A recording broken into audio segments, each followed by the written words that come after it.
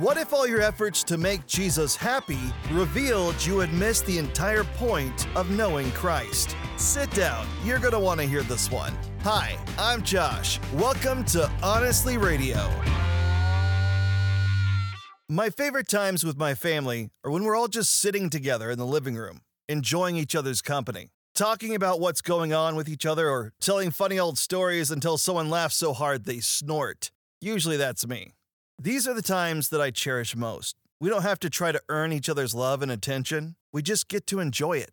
That's what makes family, family. It's the very best gift during the holidays. When we focus on what's important, time together is a gift. When we're running around obsessed with getting every detail just right in hopes that it makes someone happy, it can make that same time together feel more like a stressed out nightmare.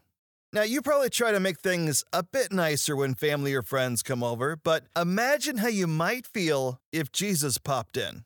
That was the case for Mary and Martha, who handled his visit in very different ways. Luke chapter 10, verse 38. As Jesus and the disciples continued on their way to Jerusalem, they came to a certain village where a woman named Martha welcomed him into her home. So to set the stage, Jesus is on his mission, but chooses to stop off at this place in Bethany, which is about 2 miles east of the temple, and enters the home of his friend Lazarus, Mary, and Martha. Now, Jesus doesn't ask for anything, no request. He just wants to visit before going to the church.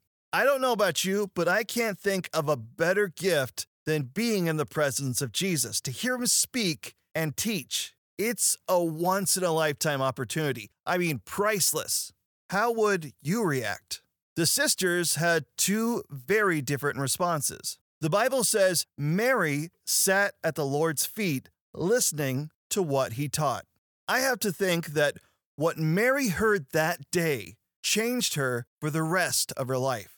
No doubt she would replay that memory over and over of hearing her Savior speak, being near him, and enjoying his company. If I were her, I would tell everyone I met, I got to sit near Jesus. I got to hear him talk about God the Father, his love for us, and our future home in heaven. Like I said, a truly priceless gift. And while Mary was focused on what Jesus had to say and enjoying his company, her sister was in a very different state of mind. Verse 40.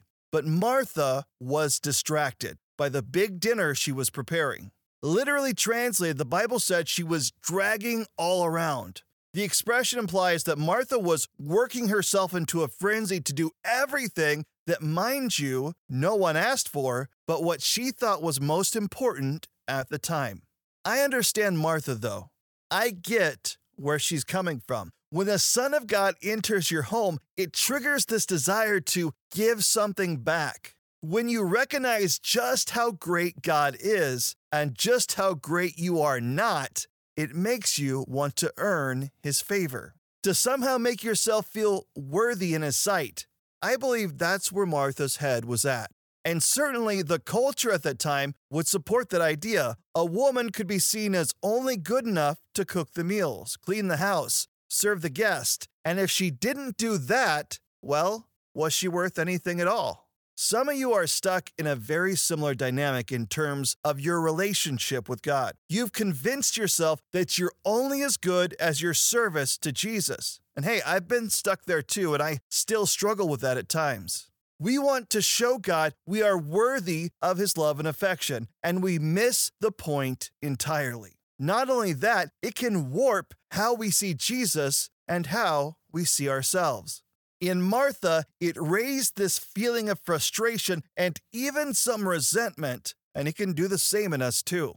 We feel entitled to be recognized in a certain way. Lord, look at all I'm doing for you. Don't you even care? No one else is doing it, but I am. And suddenly, we're demanding things from God instead of worshiping him. Our issues were also Martha's. She came to Jesus and said, Lord, doesn't it seem unfair to you that my sister just sits here while I do all the work? Tell her to come and help me. We can be so like Martha sometimes, can't we? What started as an act of service and worship warped into complaints and demands. Why? Because she was trying to earn her place when Jesus just wanted her to come and sit. He just wanted to spend time with her. He didn't need an elaborate dinner. He didn't want her to make the house perfect. He didn't define her worth based on what she could do. No, Jesus loved her. What he truly wanted was time together. That's why he stopped. He's the ruler of the universe. He didn't have to stop off at this home, but he chose to, just to spend time with them. That is what makes our connection to Christ so amazing, life-giving, and full of love. Jesus doesn't need us. He chose us. He wants us. Not so we can try to add anything to him, so we can receive from him. Christ wants our heart, our attention, so that we can be blessed by his presence. It can be hard to really grasp that, but remember, his love is perfect. Think of someone you love unselfishly, that you enjoy spending time with and blessing with your affection and gifts.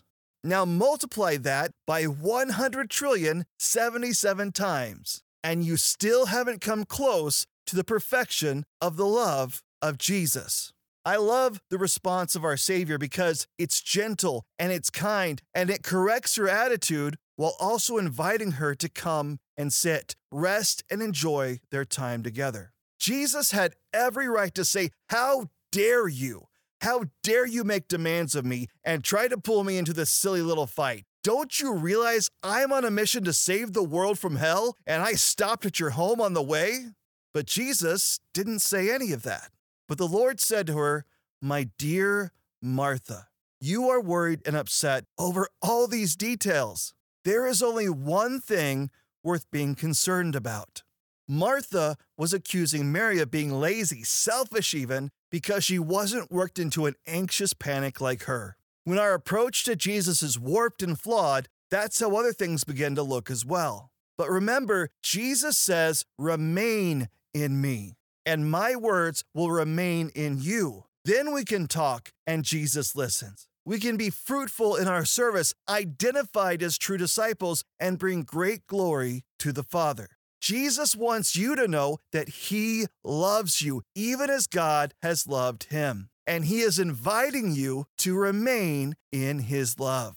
Mary approached Jesus with an attitude of worship and prayer, listening with an open mind and heart to Jesus' words. That's why Jesus says, Mary has discovered it, and it will not be taken away from her. And it's the one thing I hope you discover. You don't need to work for the love of Jesus. We could never possibly earn it. It's a remarkable and wonderful free gift. When we are in Christ, we live from a place of God's love. We are eternally recognized as one of God's children, and we are invited to remain in his love. Then, anchored in that love, we operate not for Christ's approval, but from his approval. My encouragement to you today is to slow down, calm your heart and mind, and sit down for a bit, and just spend some time with Jesus. Experience his love and thank him for it. Recognize who you are in Christ and who Jesus is to you.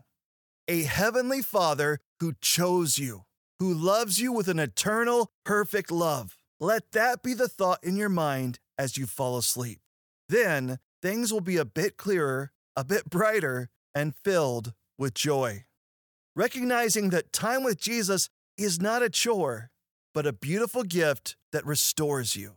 I want to encourage you to read the book of Luke chapter 10 and John chapter 15 on your own. If you need a Bible, just tap on the link in the Honestly Radio Instagram or Facebook page. We have a few free resources for you, as well as a few ways to connect and download the podcast. I want to encourage you to connect with God daily, in prayer, in your Bible, and through attendance and service at a local church. Allow Christ to begin building your faith. Thank you for joining us on Honestly Radio. Remember, live honestly, be blessed. We'll see you next time.